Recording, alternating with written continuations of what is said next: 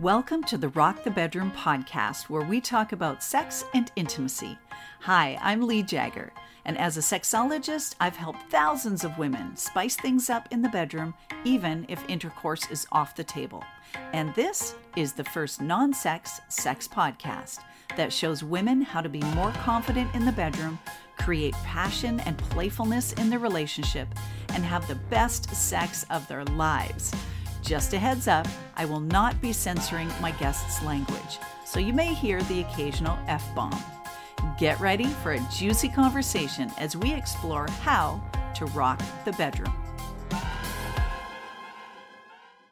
Welcome, welcome. Today we are going to be talking about a topic that has literally changed my relationship with my own sexuality in a profound and empowering way.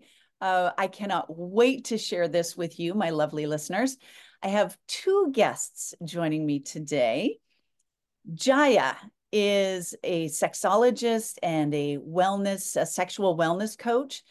For over 30 years, she's immersed herself in the study of sexual pleasure, and she's developed her signature erotic blueprints, which we're going to dive into at depth today.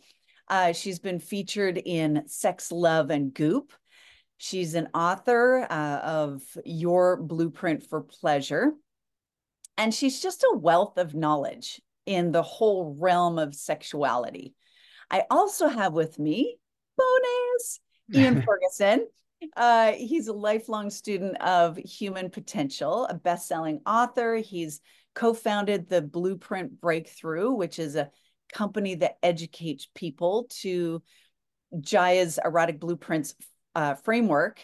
And you two are like this dynamic duo. So I'm so happy that I get to have you both on the show today. Wonderfin's powers activate. Yes. So how would you describe what you two do to any listeners who are not familiar with you?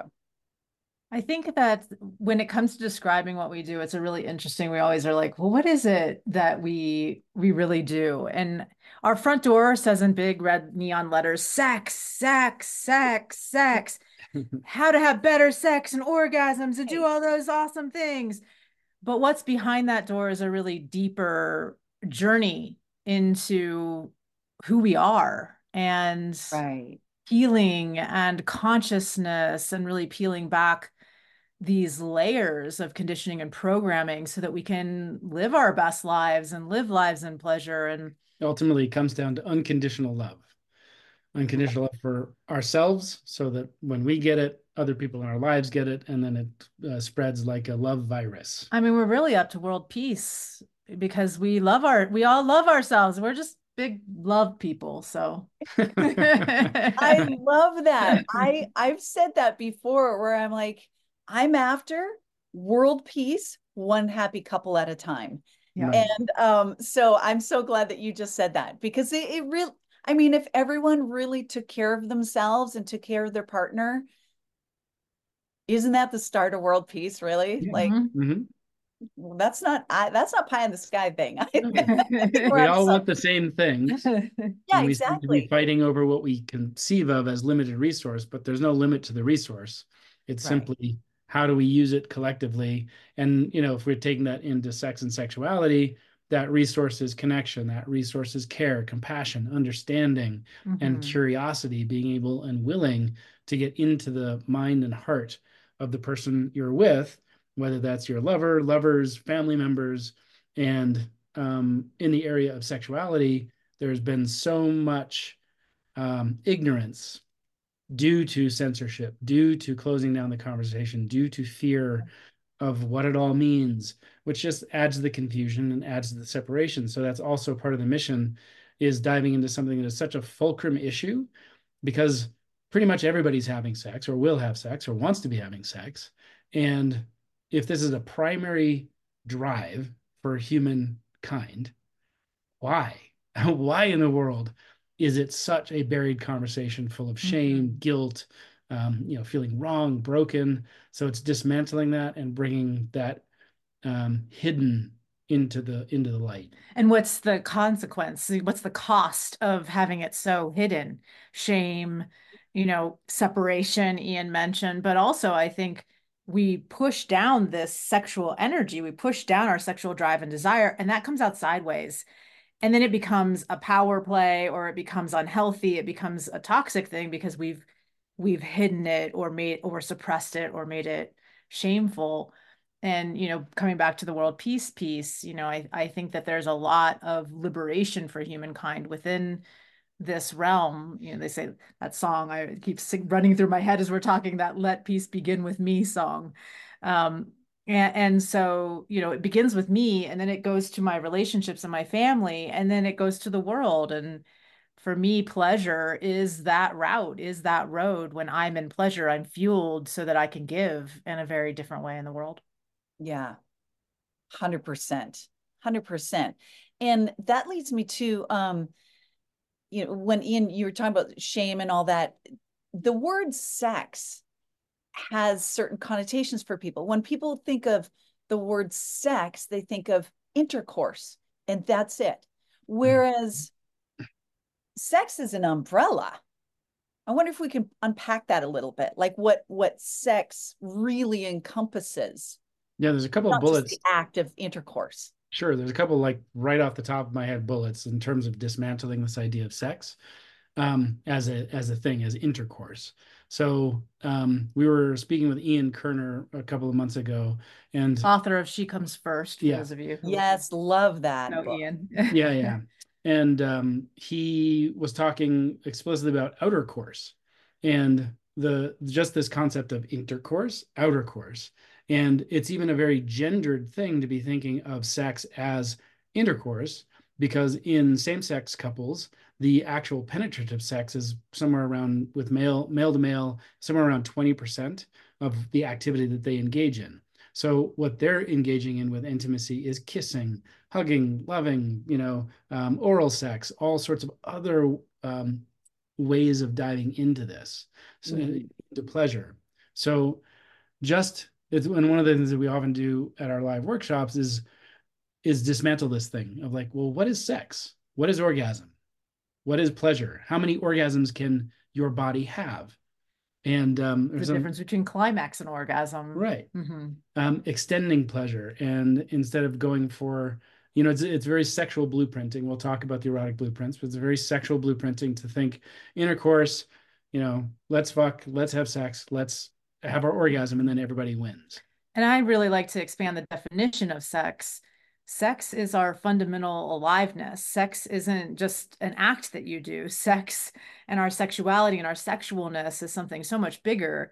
And to me, and this is my blueprint speaking a little bit, which we're alluding to, but to me, sex is a thing that we have relationship with that can lead us into our own self-realization. Sex is a tool for our own self-realization as a human being in this body that is so powerful, but the majority of us don't know how to use the tool, or are even aware that that tool can be so powerful.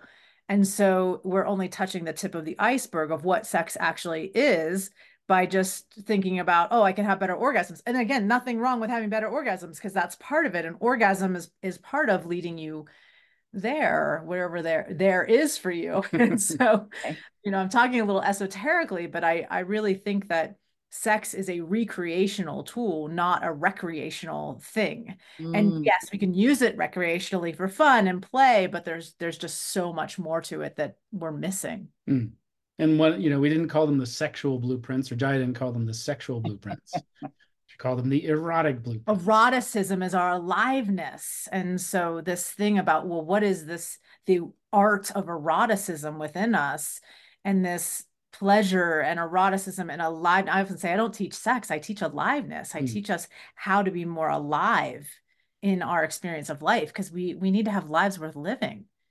Right. And isn't that what we're all after, is just feeling more alive in our relationships? Like if someone is coming to me or to you or some other sex expert to fix their relationship, or something's wrong in the bedroom and they're drifting apart, they want to feel alive. They don't want just better sex. They want the better sex to be able to feel like a kid again.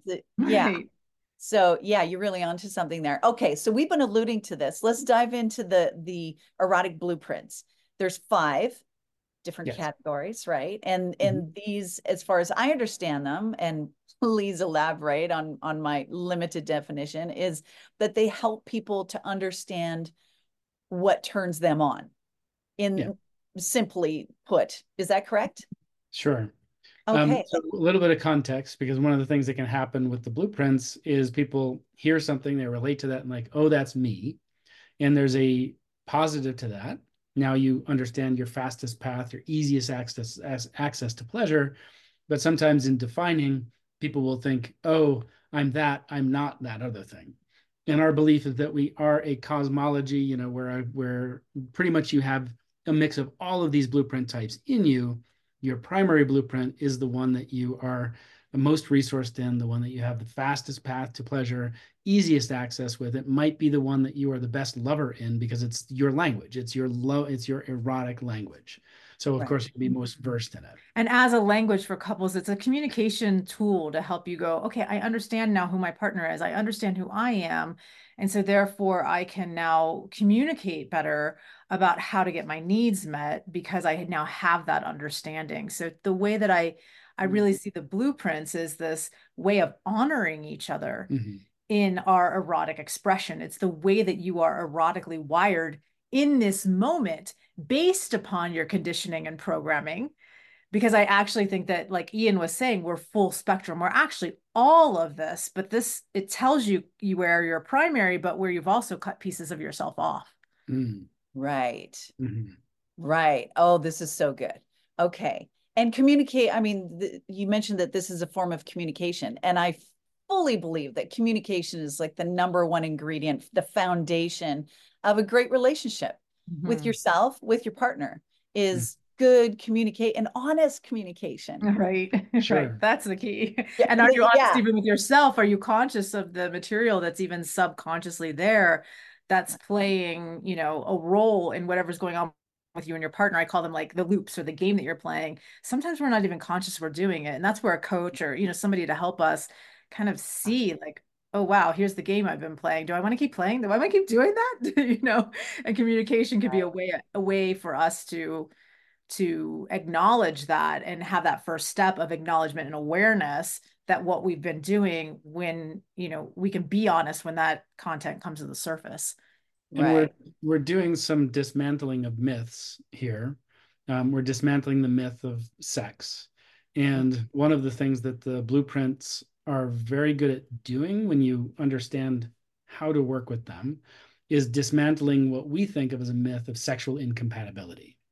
So it's the kind of thing of, if you look at these through the lens of being a language, let's say I spoke German and Jaiya speaks French, and we meet and we are just like, the chemistry is there and we've got a few words and we're like, oh, you're interested in that music, or like there's some shared desire and love. But we don't speak the same language. We don't speak the same language.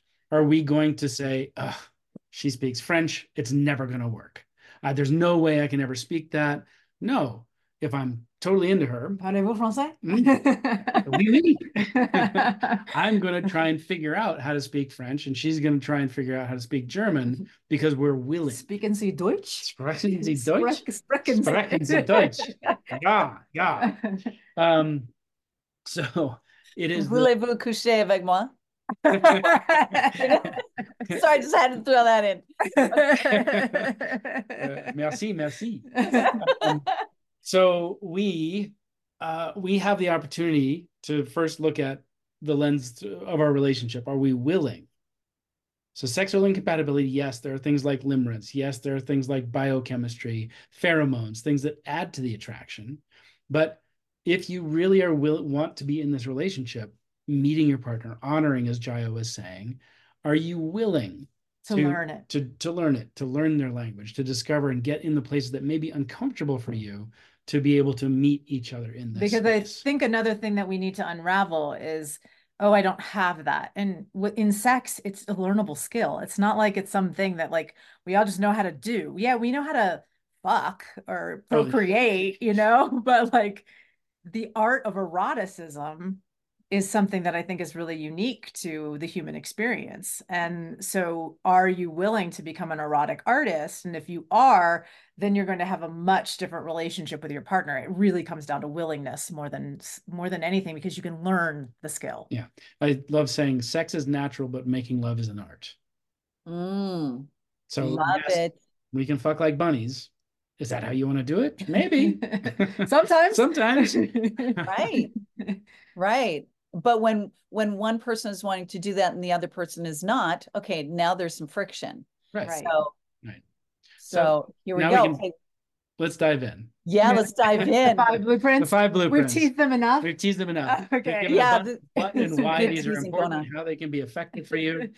So there are, as mentioned, five blueprints. They each have they have superpowers and they have shadows. So we'll talk a little bit about both the superpowers and the shadows. With Great. the energetic blueprint type, I'm actually going to just name all five first so people can Okay. know the territory where we're headed. There's the energetic blueprint, sensual, sexual, kinky, and shapeshifter.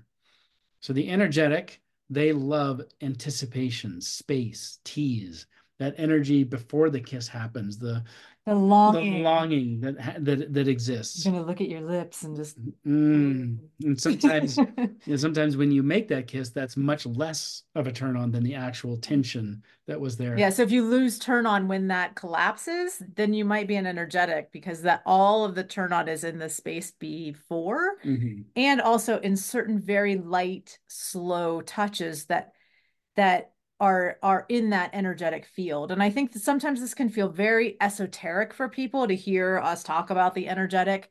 The Right. energetic is esoteric, it is mystical, that it Mhm. involves fields of vibration and sensory experience that a lot of us can't see Mhm. or haven't had an experience of. But we can feel the vibration of a speaker. You know, we can feel there's all kinds of things moving through the air all the time that we can't You see. can feel the heat without touching your body. You can feel the heat. That is one aspect of the energetic field, and yet that field goes 20 feet off of our body. Yeah, so people's fields will be different, and sometimes people are like, "You stand 20 feet away," and they're like, "Oh my gosh, I can feel you," and they're like orgasmic, and that seems so strange to so many people. But I think when energetics hear us talk, they're like, "Oh, I'm not weird, I'm Mhm. not broken. Like, there's nothing wrong with me and my sexuality because I actually feel all of the erotic, not in what is the standard definition of sex." Mhm. Again, Right. Right. um, Not like so not involving touch necessarily. mhm, And that's a So, superpower for the energetic. They can have orgasms without touch. mhm. okay, Yeah, they so have, go ahead. I'm curious, so are there different kinds of orgasms? Because when you think of an orgasm, when I think of an orgasm, I'm thinking of clitoral stimulation, G-spot stimulation, like physical touch. So how does an energetic type have an orgasm? Another And myth bust does it feel opportunity. different? So orgasm, Jai was mentioning, like there are, earlier, that there are dozens, if not hundreds, of different types of orgasm. So Mhm. if we have to expand, we have to just kind of like maybe for some people put on that hat of suspension of disbelief. Mhm. So there is clitoral, there is genital, there is the explosive, G-spot, there's the the G spot. ejaculatory. Yeah. Yeah, and so I think here it's important to distinguish between a climax and an orgasm. Mm. So Okay, yeah. climax I often think of as like the you know how when you have to sneeze really bad and then you're like and it like comes out. Like it's a very intense, very quick, feels like a very physical experience when you have that sneeze. And so the Right. climax is like the genital sneeze, which can feel really, really great. And that can be the kind of orgasm that happens from a lot of direct clitoral stimulation that builds up tension, tension, tension, tension, and then release that happens. And there's a physiological response that happens when that climax occurs. Now, orgasm can look many different ways. I did orgasmic childbirth when I studied with a Russian birth shaman to learn how to do this orgasmic childbirth thing, passing a baby through my body in orgasm. So what does that look like? I wish And I signed up for that. Because I don't think I had an orgasmic childbirth situation. and that was amazing. That's a whole other story. Yeah. Wow. But this idea that, and for me, I feel, even though I'm not being touched, all the same things as if I'm having that clitoral orgasm. So I have like those shivers that move through my spine, and my pelvic floor is pulsing as the blood is moving, as those muscles are getting engaged in that orgasmic experience. All of that is happening for me. And I know that they've done MRI studies. They have put people in MRI machines having energetic orgasms, and the same parts of the brain are firing. So that is amazing to me, that it really is. There's a physical response, even though there isn't physical touch. And then I want to go one step further, which is your state of consciousness. So there's climax, there's orgasm, and then there's an orgasmic state. And this is where you start to live in orgasm. You start to live in pleasure, and you're in a state where everything is orgasmic. It doesn't matter. The wind blushes you the right way, and you're like, wow, orgasms, food, orgasmic, everything becomes orgasmic. And that has been one of my just fun experiments, is what is erotically possible? Can I make anything orgasmic, even the hardest things that my body may be going through, including like one time I even did throwing. I hate throwing up. And I was like, can I make this orgasmic? Can I really like do that? And I did. And I was like, okay, after that, I can make anything orgasmic. You do dentist chair work. I've done dental work without pain medication, like just transmuting it into an orgasmic sensation. And so how do you do that? Like, are you physically engaging your pelvic floor to bring sensation to that area? Like how do you I'm stuck on the how. Yeah. You make vomiting orgasmic. One of the tricks for me is, and again, I have a lot of energetic in my blueprint. It's high up there. And so I have capacity and availability. I've also spent 30 years learning how to transmute things into orgasmic energy. But the thing that works easiest and best, I think that people can understand, is I will take anything that we've labeled a certain way. So let's say pain, for example, because I've done the dentist without pain medication. And so to take pain, because it's a very intense sensation, and I start to go into the pain. Instead of like trying to avoid the pain, I go into the pain, and I get really curious. Okay, what is this? What is this really? If I took the label of pain away and I got into the pure, raw vibrational frequency of what this is, what would that look like? And then I go into it. Maybe it's different qualities now. Now it starts to be, oh, it's intensity, it's red, it's high pitched, or so, like I can start to kind of break down, what is this thing? Okay, now let's go even deeper. What's the raw energy of all of that? Oh, it's just a frequency. Oh, can I now start to ride that frequency? Can I start to like play with that frequency? Can I start to break that frequency so it's not so condensed and intense into something more expanded? And when I'm in the pure raw energy of anything, it becomes orgasmic for me. The moment I hit the pure raw, like the bottom of that sensation, it becomes orgasmic. Wow. Okay. I feel a challenge coming on. I need to know how to do that. That's so good. Exploring all that is erotically possible. I say sometimes I'm like this erotic athlete or astronaut, like I just keep going into things like, well, and this comes to the iceberg too. Like we've only hit the tip of the iceberg of what's possible, because a lot of us really don't know how to even do these explorations. How do we become, an erotic explorer and play again Right. in these realms? I love that. And I love that you are helping people to explore this. And we're definitely going to, link up in the show notes how everyone can get a hold of you guys, because everyone needs Ian and Jaiya in their life. I'm just saying that out loud right now. Everybody run, don't walk to their website, which we'll get into in a minute. So I have a question, another question about energetics. So if a person is getting turned on by either porn or some other means of seeing other people get turned on, is that an energetic thing? It could be. It could be. Mhm. So if there's an energy that like, oh, my partner's getting really turned on, now I start to get turned on. Or, oh, I'm seeing other people on turn on and now I'm starting to get turned on. That can very much be energetic because it's I say it's contagious. If one of you is Right. in a poopy Right. mood and you're sensitive to that, you kind of start to then whoever is the strongest energy is going to pull each other. Mhm. And so Right. if one of you is highly turned on, that's then going to pull you into because it's a very strong energy turn on can be. Now, porn can also be one of the other blueprints because Could some be people any of the other it blueprints. could be Yeah. depending upon the porn you're watching, I Yeah. guess. Hmm. Yeah. Right. Right. And how There. you're relating to it. And yeah, how So you how you relate to it. relate to it distinguishes whether it's being interpreted as any of the blueprint types.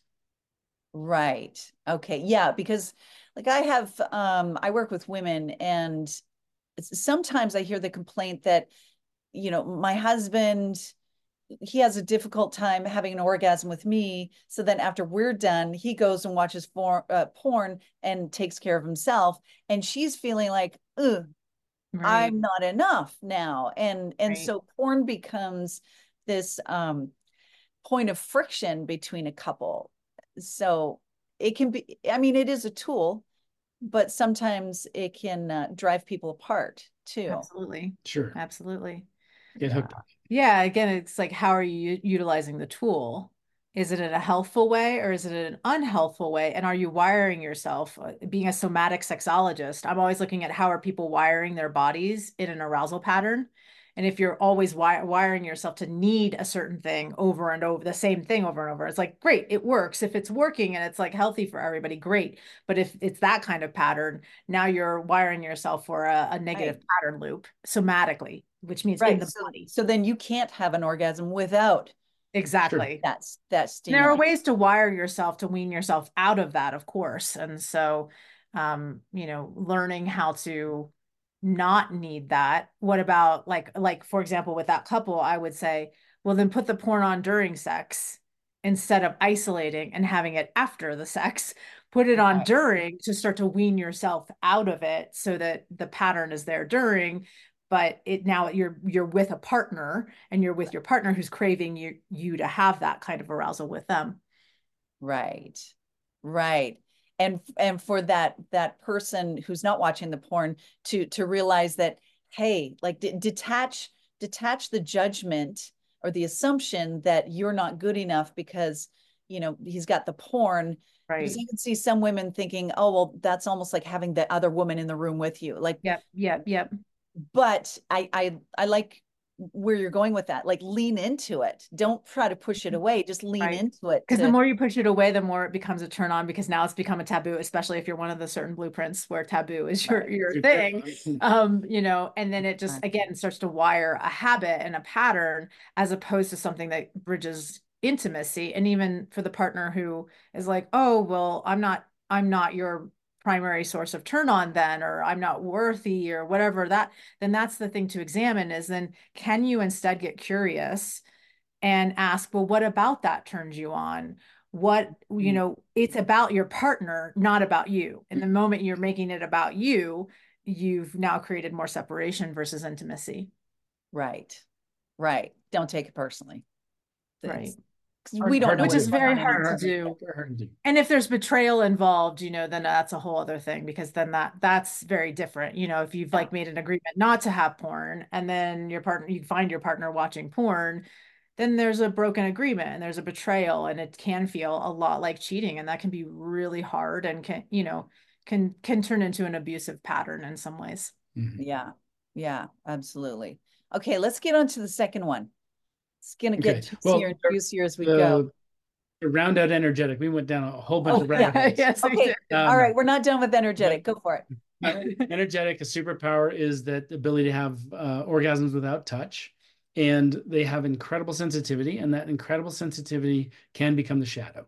So it's too much, too fast, the environment. They dissociate, they turn off, and they also can get judgy of we started talking about porn, which is a great segue into one of the shadows, which is you're watching porn, you're base, you're gross, you're disgusting, that's gross, because Hierarchical the thinking. energetic has a hierarchical thinking that my spiritual way or my mystical way of having sex and your way of watching porn, and I see this with couples all the time, you're gross and I'm spiritual, and that then creates a lot of disconnection in relationship, and can be a very dark shadow. I mean, I used to have that so badly. I used to think people who ate meat were, lower than me, and watch television were lower than me. This was in my late teens, early 20s, and I definitely had a lot of, when I met Ian, he was really the first person who I was one of those gross meat eaters who drove a BMW. And that's so interesting too. Sometimes you meet the person who you need to learn the lesson, right? You fall in love with the thing that you're judging so badly. And again, this is where I think that the blueprints are about us completing parts of ourselves that we disowned. So I disowned and made bad and wrong because of my hierarchical spiritual thinking. And now, I had to reclaim aspects that I had disowned. And so Ian, of course, ends up being the complete opposite of me. And yet we fall in love to complete each other. Right. To become such a I turned teacher. him into a raw foodist for a little while. A little while. And then he introduced me to sushi. Oh, then you're done for. Yeah. Raw. It's raw. I love it. Oh my gosh. Okay. Oh, that's so good. Are we ready for the sensual talking of sushi? Yeah, I'm definitely ready for sensual because I think that's my primary is sensual. And why I fell in love with you guys and your work is because I thought I was broken. And I thought I just didn't like I wasn't into sex. I wasn't into intercourse. And anytime I fantasized, like if I had a fantasy dream, it would always be really passionate kissing and touching, and there was never penetration ever, even as a teenager. And I just thought I was weird. And so when I came across the blueprints and realized, oh, sensual, that's me. It was a big permission slip. And it's like, you're a thing. It's okay. It's okay. And it's valid. It's not hierarchical that you mentioned. Like it's one's not better or worse than another one. Yeah, yeah. Yeah, you brought validity. So I just am eternally grateful for that liberation. So let's get into sensual. So if somebody had given me a screenshot of your screen right off the bat, and they said, what's her primary blueprint type? For those of you who are listening on audio, there are fuzzy, furry pillows in the background. You have an amazing, adorable haircut, and the necklace and the way the shirt is laid. My first guess would be sensual. That's so funny that you can just tell that by all this. Yes, by this, yeah. Oh my gosh. The sensual loves to bring the artistry to sex. They are all about having their senses ignited. The lighting being perfect. The furry pillows. The different textures of clothing or sheets on the bed. The perfect music, the smells in the room. So they bring the artistry. They have the ability to have full-bodied orgasms. So again, distinguishing between ejaculation and no genitals are required. So behind the knee, I call it crevice sex. So crevice sex is where, you get really into somebody's crevices and, with your mouth or your hands. And there's a lot of orgasms to be had in all of the crevices all over the body. So massage and energetics, like for differentiation, energetics would love this space and this anticipation. The sensual is just going to be when like it collapses that all space. Collapsing and touching and connected. Slow dancing, romance. Touch. Yeah, they're what we think about typically with romance. Right.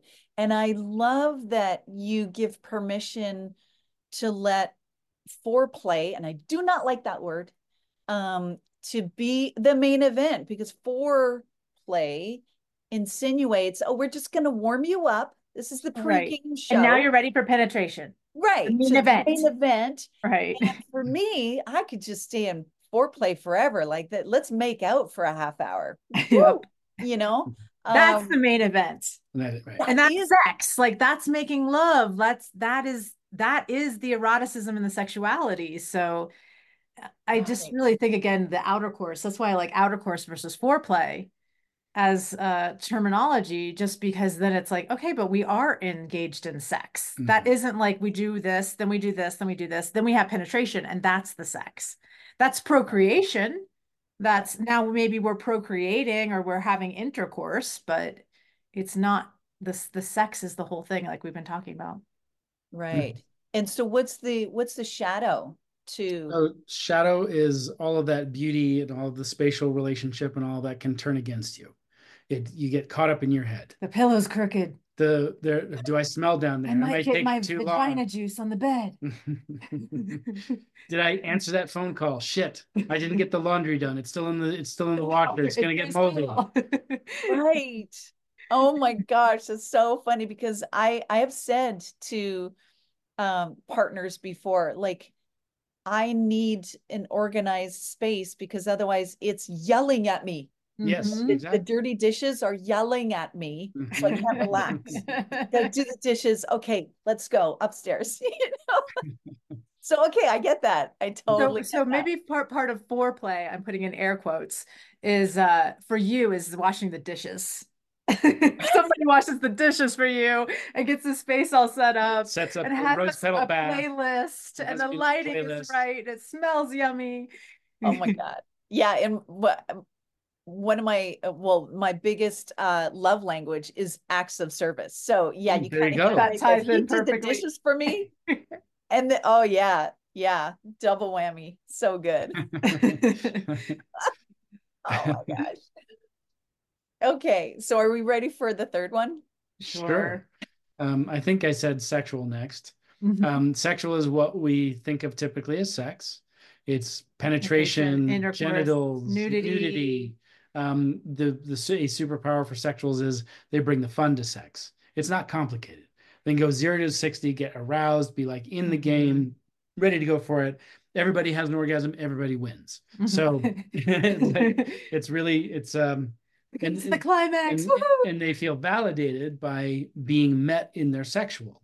So breathe sex is like air for a sexual. Mhm. They need it. They crave it. Without And, it, and they feel loved and relaxed.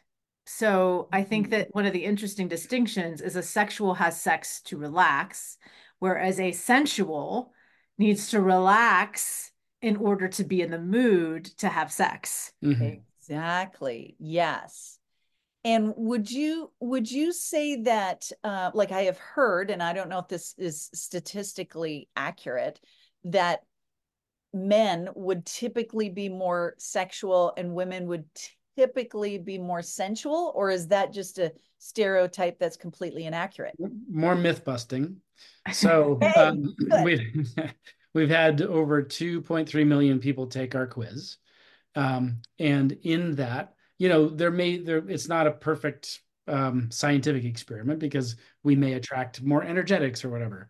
But what we have found across the board is that men typically, or people who identify as men, typically identify across the spectrum with all the blueprint types. Sexual Ooh. is a teeny bit heavier weighted than the other four. Kinky is actually very high with men, but there's a good range and It's equanimity almost equal. almost equal all the way around. Oh, I love hearing this Mhm. because I think there's a lot of very macho men out there You are who not are that. embracing and trying to step very massively into the sexual type to be a stud and to really do it to his partner and all the things. But I like the idea of, let's soften him a bit. Like, let's explore some of the energetic and the sensual and the kinky, like just open up those horizons just a Mhm. little bit. We Because, call it wearing a sexual mask. It's what men think they're supposed to be, and so they put on the mask of it when really underneath, when we get into their body, and again, being so somatic sexologist, once we get inside someone's body, I start to see, no, that's not true. And if anybody's seen the Netflix show Sex, Love, and Goop, not to give a spoiler, but you'll see a good example of this. The love it. transformation. Yeah. Okay. Oh, that's so good. And Yeah. for those who identify as women, it is more heavily weighted to energetic and sensual. And the caveat that Jaiya is mentioning, often like someone might have a judgment or a lack of understanding of what we haven't gotten to the kinky blueprint yet, but often what will happen when working with clients or getting them into the practices that we offer up in the course is they start to play with the body telling them what's true. And all of a sudden they realize, oh, maybe I am a little kinky. And we'll bust the myths around kinky as well when we get to it. But it's the thing of sometimes it's the limited ideas of what we have about eroticism from social conditioning, programming, what's actually available in terms of sex education in the world, where people don't even they'll do the quiz and they don't really even know what we're talking about in some of the questions. So Right. how are you going to actually know, oh, is that a turn on? It doesn't even relate. But we have a lot of energetic, which I think is also really interesting for those people who identify as women, because energetic just is something that's so foreign and so unknown, but we do see like it's almost tied with sensual. I think they're pretty much tied. And so there's this whole subset of like, I don't understand what you want, woman. Well, like, no, don't touch you, like what? Right. What? Of really Right. understanding that blueprint, because I think it is the one that I think we're least educated in. Yeah. And I mean, I would imagine it would be ideal for both people in the partnership to educate themselves with these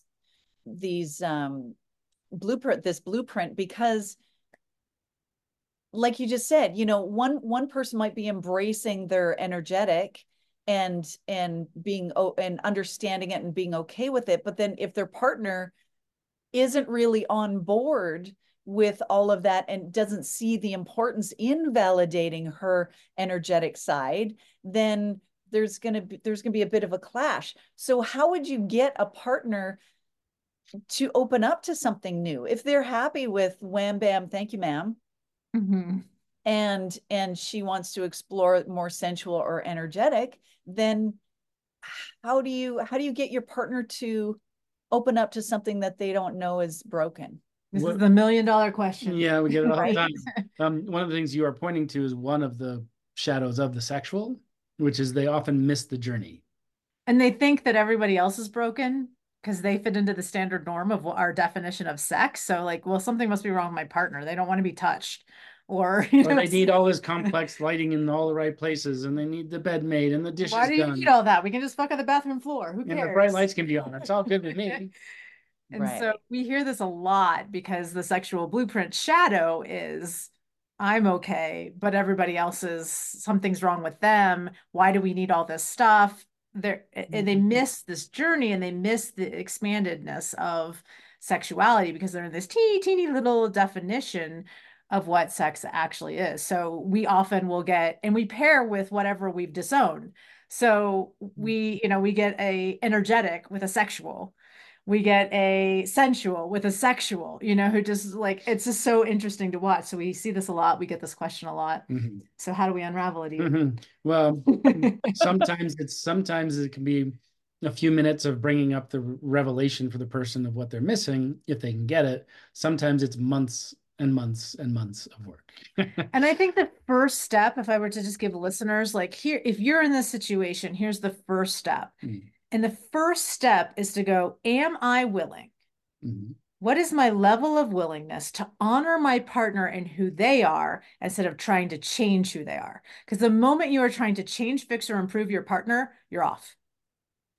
And so many of us, and I hear it all the time in my practice, people come to me and they're like, but he, but he, but he, but he, but she, but she, but she, but they, like it's always the other person. And I think it's really important for us to go onto our own sexual journey of, well, what is it about that is triggering? What is it in myself that I have disowned, that I have judged in other people, that I judge in myself, my own erotic self? And how do we then break those things down to go, I'm not going to change. I did it with Ian. It was what changed our relationship drastically. I made a choice. It was a New Year's resolution of this year, I'm going to be all in and I'm not going to try to change, fix, or improve him. I'm only going to work on myself. And I Mm. did that for the year. It was in October. I couldn't wait until the new year to tell him, but it was in October. We were on this She kept romantic. it a secret from me that she'd made this internal decision. Yeah, I didn't tell him just to see what would happen. Like, didn't want it in his brain. I didn't want, I didn't want him to even notice Right. that I was doing anything differently. And we were on this pier in Jamaica. A lightning storm's out in the ocean, and we're being served this Sure. beautiful meal on a bed on a pier. And I said, "Hey, have you noticed anything different?" And he was like, "Oh my God, yes. Like, what has happened?" And I told him that I had started this experiment, and that experiment was, I'm going to do my own inner work and stop trying to change, fix, or improve And him. be 100% in. 100% all into the relationship. Yeah. Wow. Part of the And way out it's the door. when we fix ourselves, it's like Wayne Dyer said, when you change the way you look at things, the things you're looking at change. So Mhm. Yes. you're changing your own perspective. You're kind of trying to fix yourself, I guess, or work on yourself. And then Mhm. everything around you just kind of, there's ripple effects, and it just Mhm. changes everyone around you because you're showing up differently. Yeah. Right. So good for And you. so I'd say there's nothing but 100% benefit to the individual going on that journey. And at the same time, you're not necessarily only inviting a bed of roses. Meaning, if I'm going on my own solo journey, I'm really stepping into who I am, what I need, what I want, what I desire, how I'm loving my partner, how I'm showing up for my partner and being of service to the relationship, that may be very disruptive to the relationship that you think you have. Mm. So it does become a mirror for the partner, and you, in certain realities and truths, may become ever present where you might have been in denial. You may discover my partner truly is unwilling. They are unwilling to meet me. They are unwilling to step across Or that. I actually have been in a really abusive situation, and now I come to my own self-love to realize this isn't the right place for me. Sometimes that journey leads us to not be in the relationship because the relationship wasn't a healthy place for us to be in the first place. And on this journey of reclaiming our sexual power and becoming empowered, we become empowered enough to leave something that wasn't a positive situation in the beginning. Right. Yeah. As long as it leads to empowerment, I think, and liberation. I mean, Mm-hmm. we're in the business of helping relationships, but sometimes a good relationship just needs to, like, excellent, A for effort, you learned a lot, and now you got to go separate ways. That's probably the most healthy thing to do in some circumstances. So Yeah. glad you brought that up. Yeah. Yeah. And then with the sexual, so another aspect of the sexual shadow often can be sexual shame. So especially again for folks who identify as women, if you're a highly sexualized woman, you've probably been slut shamed. You've probably been made bad or wrong I was pregnant so many times in high school because she from kissed a kissing boy. boys. There were a lot of rumors. Oh my gosh. I never really got pregnant. Well, it wasn't even having intercourse. I wasn't even having intercourse, but Right. So shame, and that works as well in the folks who identify as male.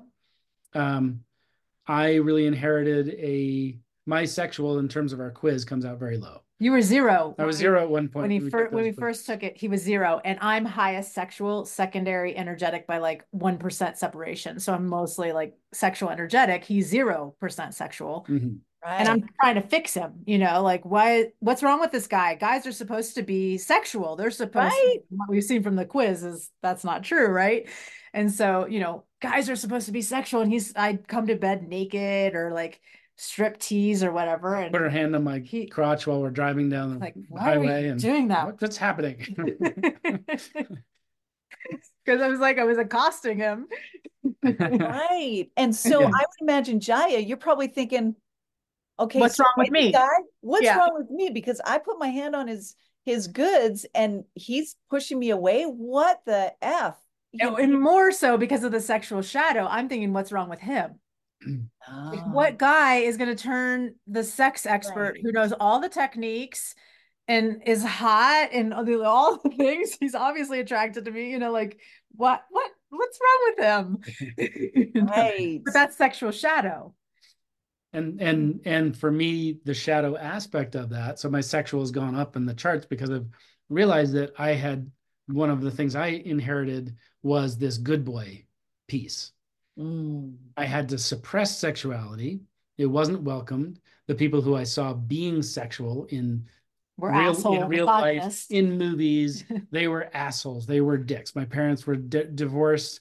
So my dad had some, slightly toxic masculine aspects to him.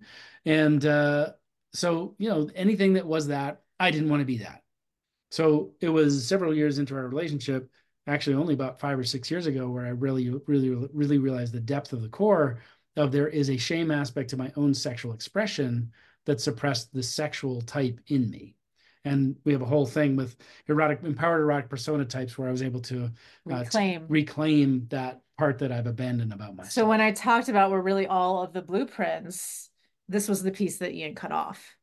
He cut off the sexual. So if you're looking at the quiz and you're saying like, oh my gosh, I'm only 0 of something, then that's a piece of yourself that the blueprints show us where we're limited. They show us where we've cut aspects of ourselves off. And this is exactly what he did with his sexual. So here I am craving his sexual because that's my highest. And he's caught in, no, that part's not okay. That part's not okay. Are you sure that part's okay? Mm-hmm. And even though I'm a sexologist, even though, this was my work, he had his inner work to do. There was nothing I could do other than, create a safe space for him to do that work that I could do to help him through that. Oh, what a journey. Oh, that's so good. Like, this is so profound to come across that realization. Because it's really easy to say, oh, well, this is just how I am. Right. Sure. Right. And not really explore into the depths of, okay, so why is that? Why is that? And is that the most healthy version of you? And the most expansive version of you? And are you only that because you've cut everything else off, which is really limiting? So congratulations. So you may not desire to be an artist, like you don't want to paint paintings like Rembrandt and whatever. And that's an okay, totally clear decision. But if you're in the world to be an artist of some kind, and I'm just making a metaphor for the eroticism piece, it's like the first step is you've got the box of Crayola crayons and the piece of paper, and you're drawing stick figures. And you could be saying, oh, this is just the kind of artist I am, and I'll always be this. I'll never learn to do anything more. Or you can then break out the acrylics and the watercolors and the different types of paper and the pens and get some mentorship and some training and actually go to people who have walked the path before you and can show you the infinite possibilities. Smorgasbord. Smorgasbord. Word I'm looking for, of infinite erotic possibilities that are available. Because sometimes another piece in this, in dismantling this disconnection between couples, is we often think we think that the resistance is the truth of the partner. And if you can get into curiosity, empathy, and you can often find out that it is simply fear. I'm scared to death that I'm not going to do it right. I don't know what I'm doing. I'm supposed to know what I'm doing. So ego gets involved. Fear that you're going to do it wrong. You're going to fail. So being able to create, again, that safe space that Jaiya was talking about to experiment, be vulnerable, not bring criticism, shame, blame, or judgment into the bedroom, but turn it into that playground, that sandbox of like, oh, we're just experimenting. We're gathering information. Throw watercolors at each other. Oh, that turns me on. The red's on your nipple. Wow, my sexual gets turned on. It's edible. And I think that's something people lose. They just lose the creativity, like so serious, and we got to get this right. And it just, and then it becomes no fun. Yeah. No fun. Right. True freedom. We shut down our ideas. Yes, exactly. And I think that just that freedom, that playfulness is what's, needed in a lot of bedrooms these days to get back to that place. Yeah. Mm-hmm. And we be have fun. certain things that we do with inside of our course. We have something called sexy sex labs where you're turning it into a science experiment rather than like What's my hypothesis for this? What will my G-spot do when you touch it that way? Yes. So Love it. it's kids playing as opposed to like an agenda. We're got to get to the orgasm. No, Right. let's find out what's here in the interstitial spaces, those spaces between.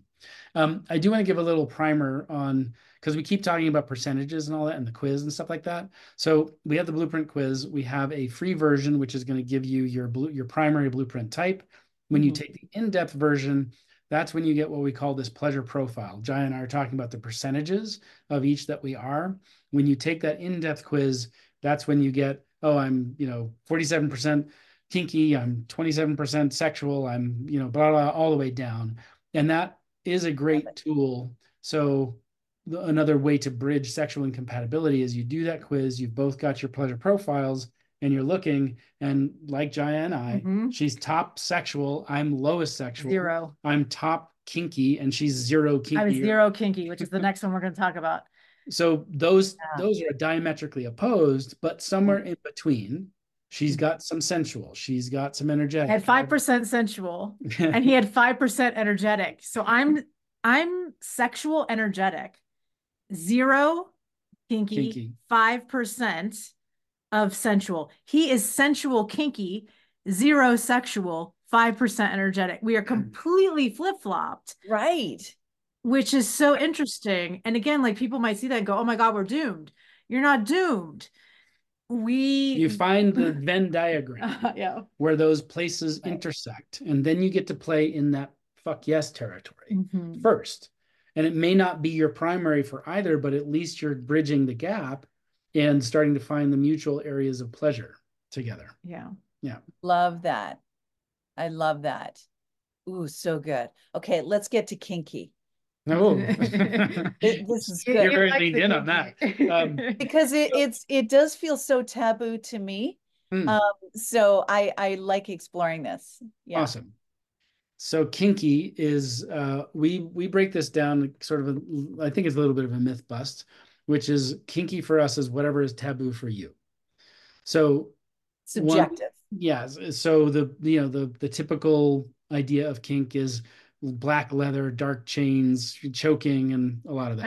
I think people could go to like the extreme when they think of it, and that's part of it. I mean, BDSM and some of that play, there are a lot of really beautiful practices that we think of that are that more extreme. They're intense, and yet for some people, kinky is like, oh my gosh, we've had missionary position sex for 20 years. It's so taboo and naughty to have it outside of missionary position and do doggy style. That is also kinky. So it really is whatever the thing is that feels like it's naughty or taboo or like, oh, I shouldn't be doing this.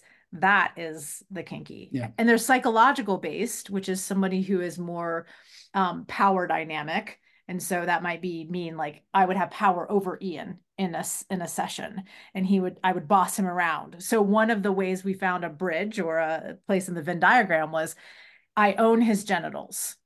That's a power dynamic. And so he has to do, his genitals belong to me, and he has to do whatever I say with his genitals. And that would feed my sexual, because I could say, get down on your knees and let me give you a blowjob tonight because I own you at any time.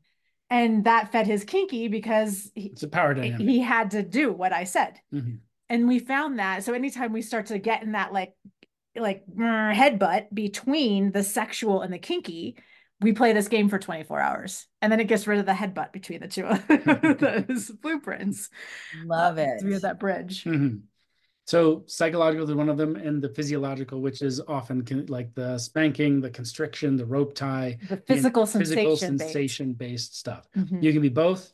You can be a dominant, submissive. You can be switch, meaning you love being a dominant, you love being submissive. I'm in that switch zone. I like both roles. And kinkies are incredibly imaginative. If you are a versed kinky, we are some of the best at sexual communication and creativity, relationship communication, even outside of the bedroom, because we are big fans of making the implicit, the hidden things explicit. What do you mean by that? What are the boundaries of that? What are the Right. rules to that? How are we going to function in this container? So we set containers, and just like back to this sort of kids on a playground metaphor, there was an experiment done. I think it was a Harvard University experiment, but I'm not sure on that. And they put a bunch of kids on an open playing field with no fence. And the kids all gathered together and huddled in the middle of the playground all together. Then they put those kids on playground with fences, and the kids played everywhere. They were in the corners, up on the fence. They were in the middle. They were everywhere. So the fences gave the security and safety to be able to play in a very defined container. Mm-hmm. And successful kink is like that. If you define your container really well, then you can play to the edges. You can be as adventurous, and then oh, you've gone over that. You've broke the boundary. So kink is great, even if you're not kinky, to play with these dynamics of scene setting and container. Right. Yeah. Did you have opens up communication? Yeah. So you could state your boundaries. And for a lot of people, it's like, what the hell are my boundaries? I don't even know. What is a boundary? Figure that out.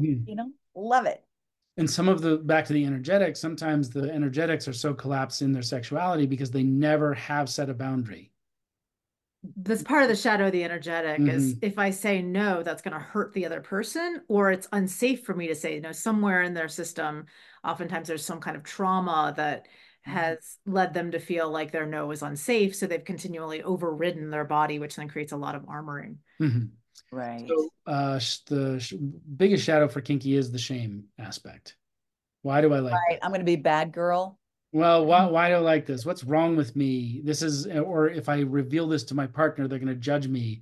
This is weird. Right. I'm wrong, broken because I'm turned on by X, Y, or Z. So 6.5 years into our relationship was when I found out he was kinky, which is why, the fish gets a little bigger on that one. It's in? Yeah. Is it 6.5? When you first knew me, I had handcuffs. I had my own sex toys. Okay, I think he's saying I should have known by the sex toys and the handcuffs. What is true is you knew that there was some kink in there. You just didn't know how deep it went. Yes, I didn't know how far your edges were by any means. So 6.5 years is when I discovered how deep your kink went. Is that more accurate? That's more accurate. Okay. It took you writing a book on the topic and me being your guinea pig for you to discover just how kinky I am. So here I was doing the striptease in the sexual blueprint. I was initiating sex with the G-string on and the whole 9 yards, touching his genitals, right? So I discovered he was kinky and went, oh, maybe I'll just put some red rope on the bed. And then he was turned on. So I had to shift the way I initiated sex because I was initiating my own blueprint for him. And then he was initiating a lot in the sensual at that time. He would come to bed and cuddle, and I'd be like, oh God, sexual is limited definition of sex. I'd be like, oh God, he's cuddling again. I guess we're just going to cuddle and fall asleep. Not getting the hint that the cuddling actually meant, hey, I'm here. And he would always say, can we just let it unfold?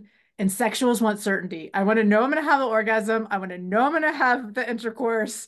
And the unfolding thing would just drive me nuts because I didn't want to have it unfold. I wanted to know you're going to get the penetration. I was going to get the thing I wanted. Yeah. And so, yeah. And people also ask often, does sexuality change over a lifetime? And this is a primary example. So Jaiya is in a very different zone in terms of her erotic expression. And now she's saying to me for the last year and a half, just let it unfold.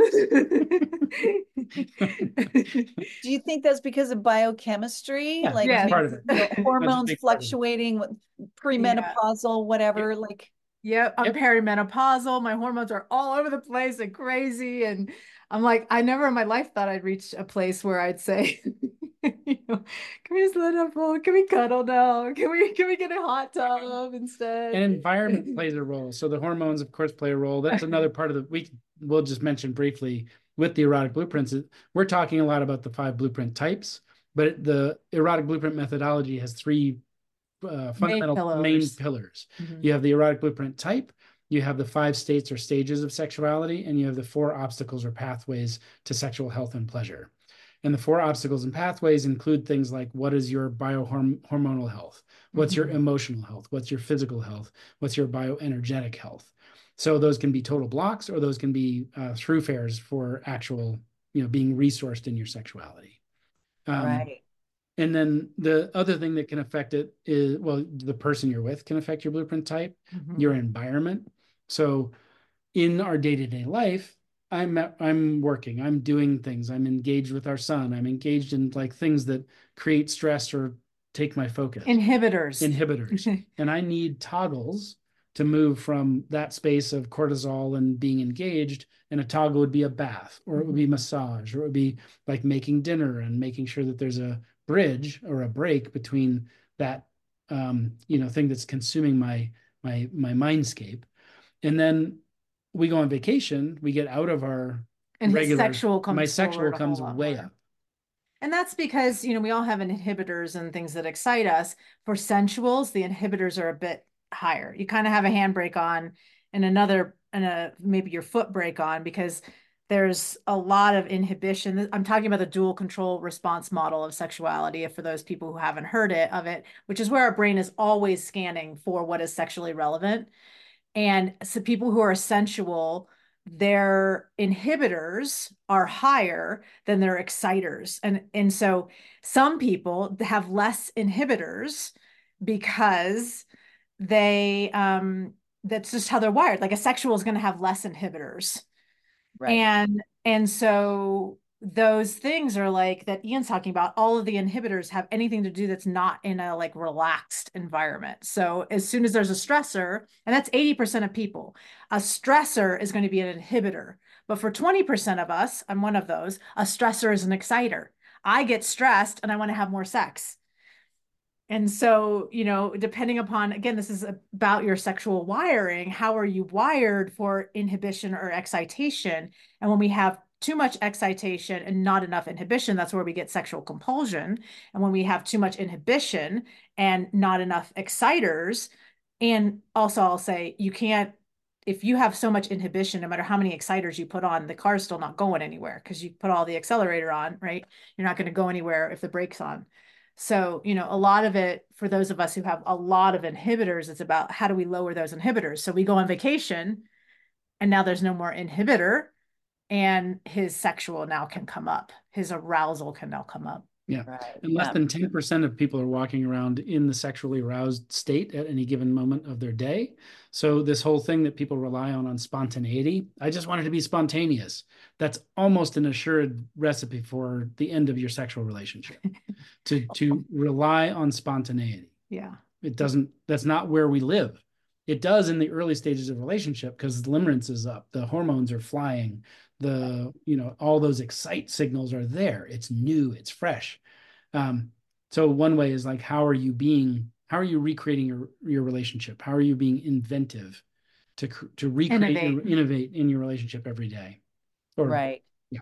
Being consciously aware of that process of adding variety. Yeah. Yeah. That spontaneous thing. You're right. You got to give some thought to it. Yes. You have to make the opportunity for spontaneity to arise. Right. Yeah. Exactly. And like Esther Perel, what's her quote about your foreplay begins at the end of your previous orgasm. Right. So continue that it is an orgasmic, erotic experience. And how are you weaving that into your everyday life? Right. Amen. So good. Okay, so we still haven't gotten to number 5 yet. Let's do this. Yes, let's do it. Shape shifter. So the shapeshifter loves it all, wants it all the time, wants more. The shapeshifter's 3 hours into an erotic experience. Their lover is about to collapse on the floor. And the shapeshifter's going like, what's happening? We just getting started. The party just began. Shapeshifters are wildly creative. They're like the Bugatti sports car, to stick with the car driving metaphor. They just have all the cylinders ready to fire, creativity. They become masterful lovers because they can meet the needs of any blueprint type. They love it all. They want to play in it all. So they've probably played with most of it. They've had experience with tantra and kink and romance and overt sexual acts and play parties and whatever. So voracious appetite. And especially if they're a sexual shapeshifter. That's the biggest appetite of all of them sexually. So, if you have a lot of high sexual along with the shapeshifter, it's going to be just like go, go, go. Eat, eat, eat. Yes. And then a shadow of the shapeshifter is often being told you're too much, you're too big. So shapeshifters have shut down their expression, shut down their voracious appetite. And another shadow for the shapeshifter is often they end up starving in their sexual relationships because they're so good at shapeshifting. They're playing their lover's sensual blueprint all the time, but their sensual lover doesn't have the capacity, the knowledge, the know-how to meet them in their kinky, energetic, and sexual. So they're just starving. Oh, yeah. My heart hurts a little bit when I think of a shapeshifter because they're good at doing everything and experimenting with everything. But then if they're with a partner who is not a shapeshifter, then it would be hard for them to be satisfied, I would imagine. Yeah. And my theory is that we're all shapeshifters. As I talked about, we compartmentalize these parts of ourselves. So my theory is that we actually are all of these blueprints integrated. We're actually all that big. We actually all have that capacity. It's just throughout life and conditioning and programming, we've cut off these certain aspects of ourselves. And what we see oftentimes is when people go on their journey with the blueprints is that by the end of that journey, they're all shapeshifters. So, even Ian and I, as we've developed, because I've developed to find turn on and kinky. I've developed to find more turn on, and I've actually become quite sensual, especially the more I drop into my own femininity and some of those things. I find more sensuality in that, and more yin, and yes, like yang in the world, and being a business owner and all of that has helped me. Like stepping away from being so much in the business has helped me soften into the sensual a lot, and so we've both expanded to become shapeshifters, and yet I still will go to my default. Like it's like, okay, I can speak the language, but English is so much easier because, I don't speak French and German and Spanish every day.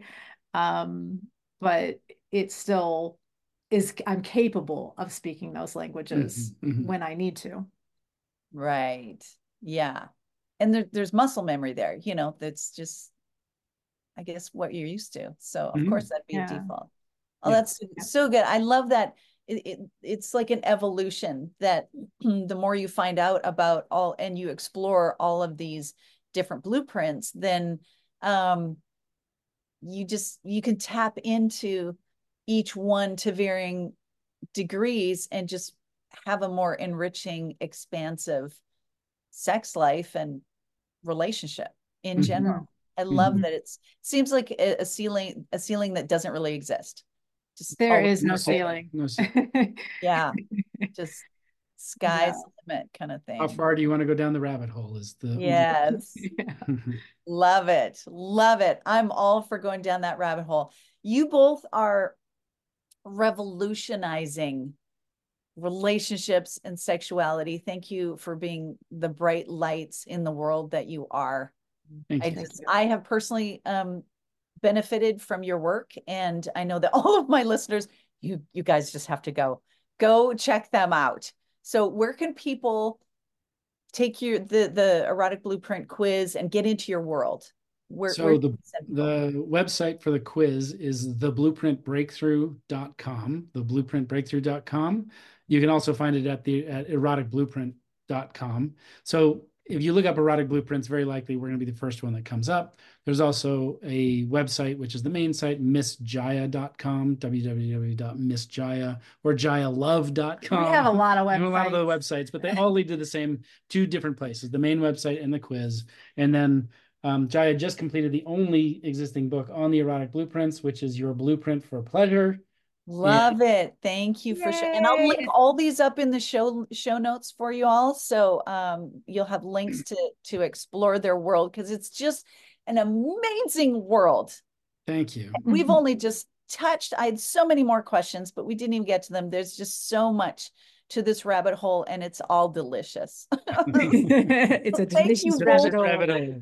Yes. Thank you both so much for being on the show today. Thank you so much for having us and for having the conversation and all the work that you do in the world. Yes. It's just so beautiful to have an ally. Thank you. We all have the same outcome, just unconditional love Unconditional and love world peace. and world World peace. peace. Awesome. Thank you. Did you know that 9 out of 10 women don't feel confident touching their man's privates with their hands? I believe being confident in the bedroom means unlearning everything that we've been taught our entire lives about what it really means to have a great sex life and a happy relationship, which is why I created an online video training called Drive Him Wild. I want to show you how to become the confident woman that you were meant to be, so you can have a passionate and playful connection with your guy. And the best part is, this training is yours absolutely free. To dive in, just go to rockthebedroom.com and we can get started right now.